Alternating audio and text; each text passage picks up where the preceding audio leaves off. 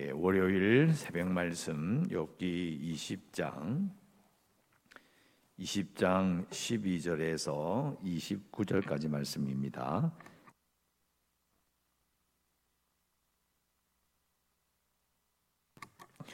욥기 20장 12절에서 29절 제가 낭독해 드리겠습니다. 20장 12절. 그는 비록 악을 달게 여겨 혀 밑에 감추며 아껴서 버리지 아니하고 입천장에 물고 있을지라도 그의 음식이 창자 속에서 변하며 뱃속에서 독사의 쓸개가 되느니라. 그가 재물을 삼켰을지라도 토할 것은 하나님이 그의 배에서 도로 나오게 하심이니 그는 독사의 독을 빨며 뱀의 혀에 죽을 것이라. 그는 강 곧 꿀과 엉긴 젖이 흐르는 강을 보지 못할 것이요 수고하여 얻은 것을 삼키지 못하고 돌려주며 매매하여 얻은 재물로 즐거움을 삼지 못하리니 이는 그가 가난한 자를 학대하고 버렸으며 자기가 세우지 아는 집을 빼앗음이니라. 그는 마음의 평안을 알지 못하니 그가 기뻐하는 것을 하나도 보존하지 못하겠고 남기는 것이 없이 모든 먹으니 그런즉 그 행복이 오래가지 못할 것이라. 풍족할 때에도 괴로움이 이르리니 모든 재난을 주는 자의 손이 그에게 임하리라. 그가 배를 불리려 할 때에 하나님이 맹렬한 진노를 내리시리니 음식을 먹을 때에 그의 위에 비같이 쏟으시리라. 그가 철병기를 피할 때에는 놋 화살을 쏘아 꿰뚫을 것이요 몸에서 그의 화살을 빼낸 즉 번쩍번쩍하는 촉이 그의 쓸개에서 나오고 큰 두려움이 그에게 닥치느니라. 큰 어둠이 그를 위하여 예비되어 있고 사람이 피우지 않은 불이 그를 멸하며 그 장막에 남은 것을 해치리라. 하늘이 그의 죄악을 드러낼 것이요 땅이 그를 대항하여 일어날 것인즉 그의 가산이 떠나가며 하나님의 진노의 날에 끌려가리라.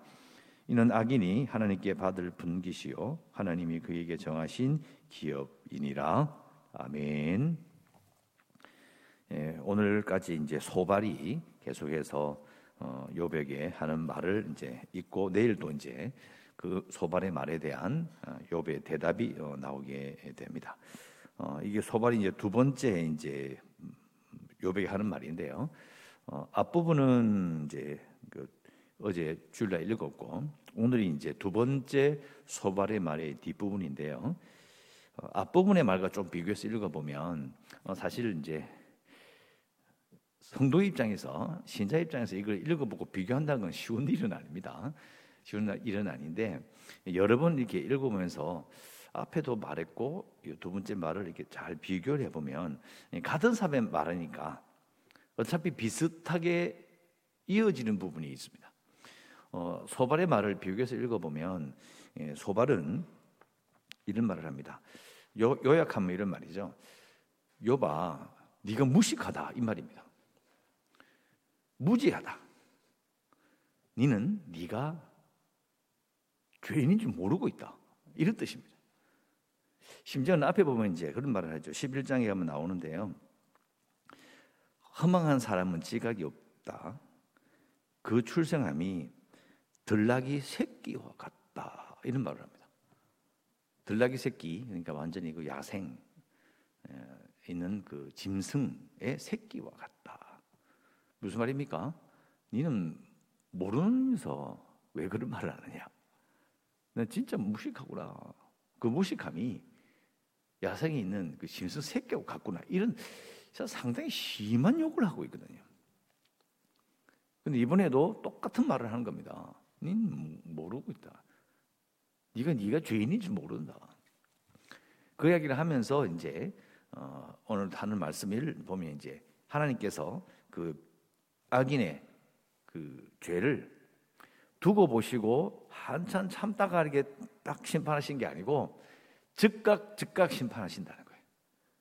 이 말은 뭡니까? 뒤집어 이야기하면 네가 지금 겪고 있는 이 고난은 하나님께서 즉시 심판하신 까닭이야. 이런 말을 하고 있는 겁니다. 계속 강조하는 것처럼 참 친구로서는 해서는 안 될 말을 하고 있다라고 제가 계속 강조하고 있어요. 그래서 이번에도 이제 욥이 이 친구의 말을 들었을 때의 그 마음을 우리가 충분히 헤아려 봐야 합니다. 자, 12절에 보시면 그는 비록, 그가 누굽니까? 이제 악인이죠. 또 나아가서는 이제 또 욥을 의미합니다. 그는 비록 악을 달게 여겨 혀 밑에 감추며 악해서 버리지 아니하고 입 천장에 물고 있을지라도 그의 음식이 창자 속에서 변하며 뱃속에서 독사의 쓸개가 되리라. 자, 악을 달게 여겨 혀 밑에 감추고 있다. 사실은 뭘 먹었는데 계속 뭘 먹는지 쭉 보고 있으면서 이렇게 뭐 먹나 이렇게 보지 않으면 뭐 먹는지 잘 몰라요. 나도 뭐 음식 먹기 바쁜데 남이 뭐 먹나 열심히 보는 사람 누가 있습니까? 없죠. 그러니까 이 말은 남들은 잘 모를지라도 이런 말입니다. 남들은 네가 악을 숨겼는지 감췄는지 우리는 몰라. 그런데 하나님이 보시고 바로 심판하신다는 거예요. 아무도 모르고 누구도 알려고 하지 않는 혀 밑에다가 악을 감췄을지라도 이런 말이 되는 거죠. 그래서 네가 망한 거야. 내가 욥 너의 모든 생활을 다 보고 따라다니면서 사진 찍고 근데 사진 진짜 없었으니까 다니면서 계속 관찰하고 다 할 수는 없지만 그러나 너는 분명히 죄를 지었다. 그래서 그렇게 된 거예요. 여러분 같으면 주위에 아는 사람이나 주위에 친한 친구나 아주 친한 친구요 같은 교회에 있는 그 신자가 아프면 어려움을 겪으면 찾아가가지고 하나님께 회개해라. 네가 분명히 죄를 지은 거다. 그렇게 말할 수 있겠습니까? 그렇게 말할 자신이 있으세요?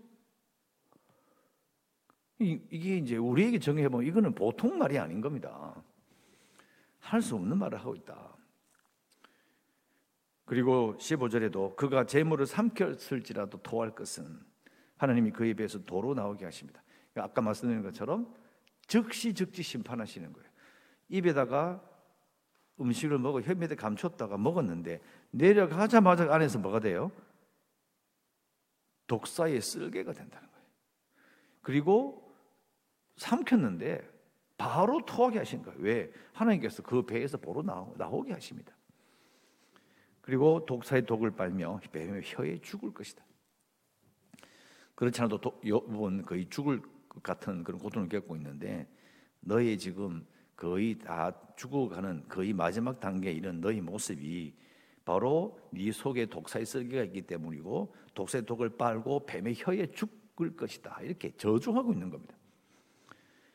17절에 그는 꿀과 엉긴 젖이 흐르는 강을 보지 못할 것이고 수고하여 얻은 것을 삼키지 못하고 돌려주며 매매하여 얻은 재물로 즐거움을 삼지 못할 것이고 19절 이는 정리를 한번 싹 합니다. 왜 이렇게 되느냐? 그가 가난한 자를 학대하고 버렸으며 자기가 세우지 않은 집을 빼앗음이니라. 자, 소발이 욥이 어떻게 재물을 모았는지 어떻게 부자가 됐는지 자기는 잘 모르거든요. 알 수가 없어요. 어떻게 알겠어요? 다 따라다니면서 야, 오늘은 이 소가 2마리인데 한 달 뒤에 가보니까 이게 20마리네. 자기가 조사했겠냐고요. 근데 이제 이런 식으로 그냥 말해버리는 겁니다. 네가 부자가 된 건 착취해서 그렇다. 빼앗은 것이 아니냐. 그러니까 하나님께서 너를 저주하시지. 이런 무서운 일을 다 하는 게 아니냐. 이렇게 말하고 있는 겁니다. 그래서 욥의 악이 어떤 내용인지 또 어떻게 무슨 일을 했는지를 잘 모르면서 이제 거꾸로 해석하는 거죠. 재난을 겪었으니까 죄를 지었을 거야. 죄를 지었으니까 심판을 받는 거야. 이런 논리죠. 얼마나 쉬워요. 사실 이것은 계속해서 욥의 친구들이 말하는 모든 말들은요. 사실은 이 소발이나 아니면 앞에 있는 친구들이 자기들이 이 머리에서 생각해낸 게 아닙니다. 자기들도 말하거든요. 옛적부터 조상들로부터 지혜자들로부터 옛적부터 지혜가 우리에게 말하는도다 이런 표현을 써요. 아주 오래된 거예요. 누구나 다 그렇게 생각하고 살았죠. 우리나라도 마찬가지잖아요. 인공응보란 말이 한자로 말하는 거 잊지 마십시오. 우리나라뿐만 아니라 아주 오래된 얘기죠. 중국에서부터 한자말로 표현되기 이전부터도 계속 모든 사람이 사는 모든 곳에는 똑같은 생각을 해요. 자, 인과응보가 틀렸다는 게 아니고요, 우리의 대부분의 삶을 다 설명하지만 그러나 그것이 100%는 아니다. 심지어는 이제 시편에 보면 나오죠. 시편 37편이 이제 대표적인 시편이에요. 악인의 멸망, 선인의 이런 부흥, 이런 부분을 계속 노래하고 있는 시편인데요. 시편 37편에 보면 악에서 떠나 선을 행하라, 그리하면 영원히 살 것이고 여호와께서 정의를 사랑하시고 그의 성도를 버리지 아니하심이로다 라고 되어 있어요. 인과응보라는 말이 하나님께서 그 인과응보를 이렇게 실천해 주시는, 인과응보 되게 하시는 분이 하나님이라는 거예요. 맞는 말이거든요. 대부분의 삶이 그렇게 설명이 돼요. 대부분이란 말은 설명되지 않는 부분도 있거든요. 왜? 이 뒤에 보면 이제 또 욥이 이야기하거든요. 악인이 잘 되는 거 봤잖아. 악인이 선인보다도 훨씬 부자로 살고 훨씬 건강하게 자식도 잘 되고 그래 살다가 지는 죽는 놈 있잖아, 이런 말 나와요.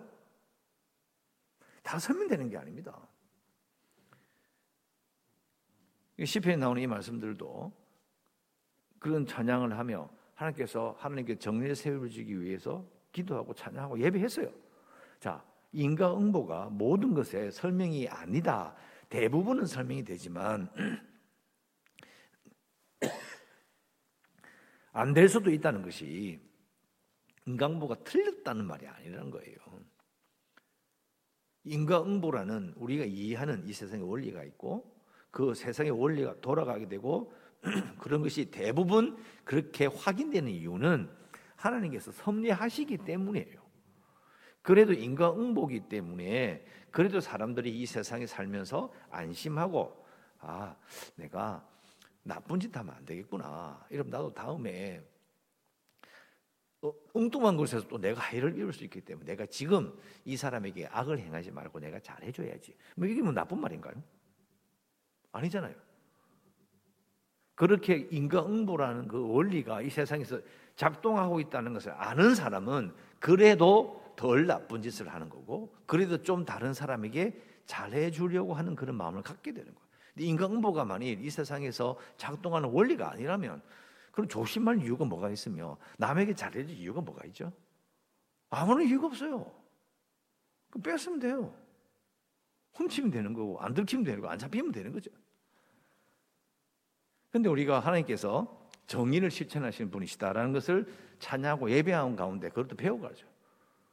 자, 그러나 욥의 경우, 개인의 경우 또 살다 보면 대부분은 인과응보를 가지고 설명할 수 있다 할지라도 안 되는 경우가 있는 거예요. 사람들은 이런 거죠. 인과응보로 모든 세상을 자기가 다 이해해서 내가 다 알아. 그럼 하나님 필요 없나요?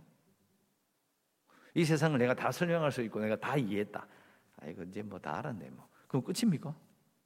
그런데 하나님은 인과응보가 하나님이 아니고, 즉 뭐냐면 인과응보의 원리대로 돌아가도록 하나님께서 딱 정해놓고 딱 놔두시는 분이 아닌 거예요. 하나님이 다스리셔요.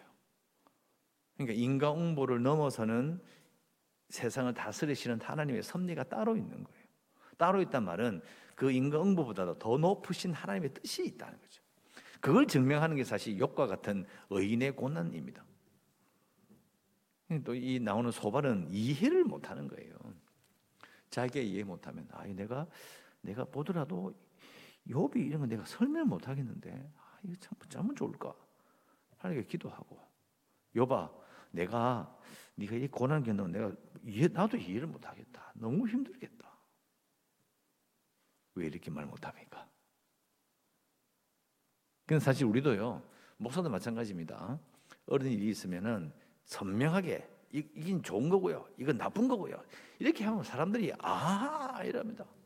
그런데 이 성경 말씀에 보면 이런 말씀도 있고 저런 말씀도 있는데요, 우리는 참 하나님 앞에 하나님 뜻을 도저히 이해할 수 없는 참 연약한 인간입니다. 이러면 싫어해요.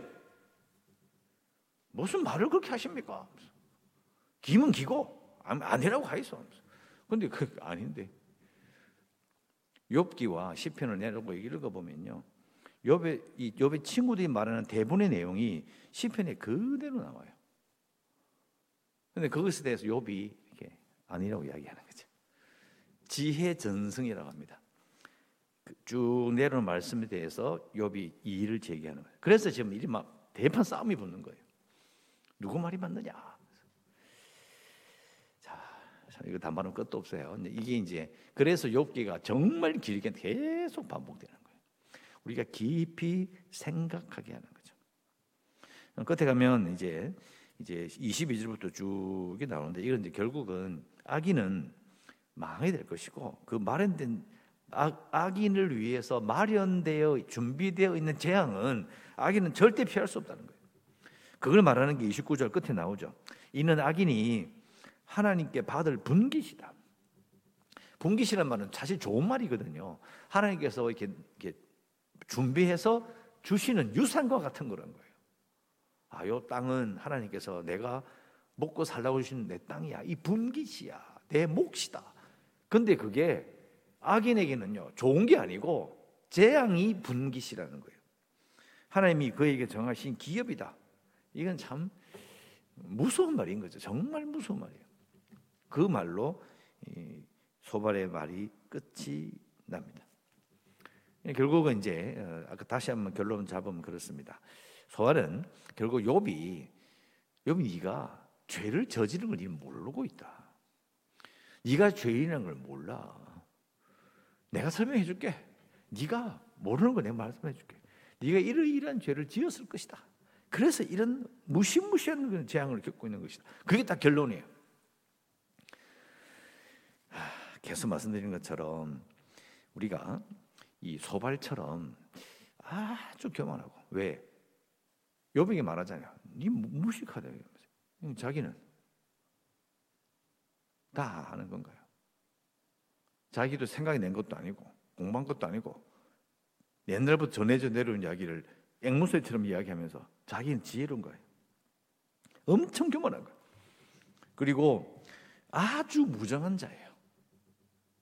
아주 무정한 자. 여러분, 우리가 TV에 보면 애들 이렇게 때리고 사이코패스처럼 애들 학대하는 애들 있잖아요. 요즘 학폭이라 줄여서 이야기하는데, 학교 폭력을 행하는 애들 중에 특징이 뭐냐면, 다른 사람이 이거 내가 이렇게 하면 저 사람이 아프겠지, 이걸 몰라요. 그게 문제예요. 그러니까 결국은 때리고 하면서 자기는 그 재미있어 하는 거예요. 아픈 줄 몰라. 그런데 자기도 맞으면 그때 알게 되는 거죠. 이거 아프네? 이거예요. 그게 공감이라는 거거든요. 정말 이거 생각보다는 이게 잘 안 되는 사람들이 있어요. 그런데 안 되는 사람이라고 지나가면 되는데, 하나님 믿는 자요, 오래 믿은 자요, 하나님에 대해서 아는 자요, 말씀을 깊이 아는 자가 무정한 자면 이거 어떻게 해요? 정말 안 좋은 이 조합인 거예요. 안 믿는 사람이, 불신자가 무정한 자요, 교만한 자면 넘어가면 돼요. 그런데 하나님을 아는 자가, 하나님을 예배하는 자가, 오랫동안 하나님 믿은 자가 무정한 자요, 교만한 자라면 그거 어떻게 할 거냐는 거예요. 방법이 없어요. 자, 제가 이렇게 말하는 이유는 누가 그런 사람이라 말하고 싶은 게 아니에요. 하나님, 내가 그런 자가 되지 않기 원합니다. 이게 기도해야 된다는 거예요. 다른 사람 탓할 게 없고, 다른 사람이 이렇다라 말할 필요가 없어요. 오늘 그래서 우리의 기도 제목이 그거예요. 하나님, 소발처럼 교만한 자요, 무정한 자가 되지 않기를 원합니다. 정신 바짝 안 차리면 나도 소발처럼 하는 거예요. 욥의 친구들처럼 교만하게, 무정하게, 무자비하게 말할 수 있어요. 그런 사람이 되지 않기를 원합니다. 나도 하나님 앞에 죄인이었음을, 또 죄인임을 잊지 않겠습니다. 우리가 이렇게 죄를 지어서, 예를 들어 죄를 지어서 어려움을 겪는 사람들의 옆에서 함부로 말할 수 없는 근거는 뭐냐면 딱 한 가지예요. 나도 죄인이라는 거예요. 나도 죄인이고, 그러나 그 죄인임에도 불구하고 나를 구원해 주시는 그 은혜에 감사하면서 사는 것이지, 나는 죄인이었던 적이 없어, 이건 말이 안 되거든요. 그래야만 우리가 하나님을 알지 못한 죄인들을 바라보며 그들을 불쌍히 여기는 거죠. 그들 주께로 인도하는 그 아름다운 마음을 가지게 되는 것이죠. 우리가 죄인이어서, 우리가 구원받아서 나는 의인이 되었다 그러면서 죄인이었던 적을 싹 잊어버리고 지나가 버린다면 우리는 절대로 영혼을 사랑할 수 없습니다. 왜요? 심판받기로 작정된 놈들인데 왜 그들을 사랑하며 왜 그들에게 복음을 전합니까? 말이 안 되거든요. 이게 우리는 바르게 기도해야 돼요. 하나님, 나도 하나님 앞에 죄인임을, 또 죄인이었음을 잊지 않겠습니다. 이렇게 기도해야 합니다. 정리해 보겠습니다. 소발처럼 교만한 자, 무정한 자가 되지 않겠습니다. 또 우리도, 나도 하나님 앞에 죄인이었음을, 또 죄인임을 잊지 않겠습니다라고 오늘 꼭 기도하시고요. 교회를 위해서 재개발 협상이 진행되고 있는데 변호사하고 계속 진행되고 있지만 지루하게 빨리 진행이 되지 않고 있습니다. 빨리 진행될 수 있도록 또 기도도 해주시고, 코로나19 극복을 위해서 위드 코로나가 진행된다고 하지만은 이것도 만만치 않고 여러 경제적인 어려운 문제 많이 있으니까 꼭 기도해 주시고, 연약한 성도들과 주일학교 아이들 그리고 선교지를 위해서도 기도하시고, 오늘도 하나님의 은혜 가운데 살아가시기를 주의 이름으로 축원합니다. 기도하겠습니다. 하나님 감사합니다. 오늘도 기도하고 찬양하며 예배함으로 하루를 시작합니다. 소발의 말을 읽어보면서 참으로 교만하고 참으로 무정한 자임을 다시 한번 읽어봅니다. 하나님의 사람으로서 하나님을 알고 찬양하며 오랫동안 믿었다 할지라도 참으로 교만한 자요 무정한 자가 된다면 이걸 어떻게 할 수가 있겠습니까? 하나님, 저희들이 소발처럼 교만한 자, 무정한 자가 되지 않기를 간절히 바라옵고, 또 우리 모두가 하나님 앞에 죄인임을 잊지 않고 살아가 참으로 겸손한 자가 되기를 원합니다.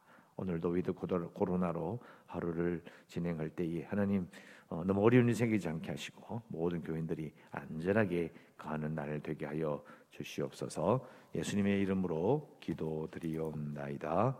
아멘.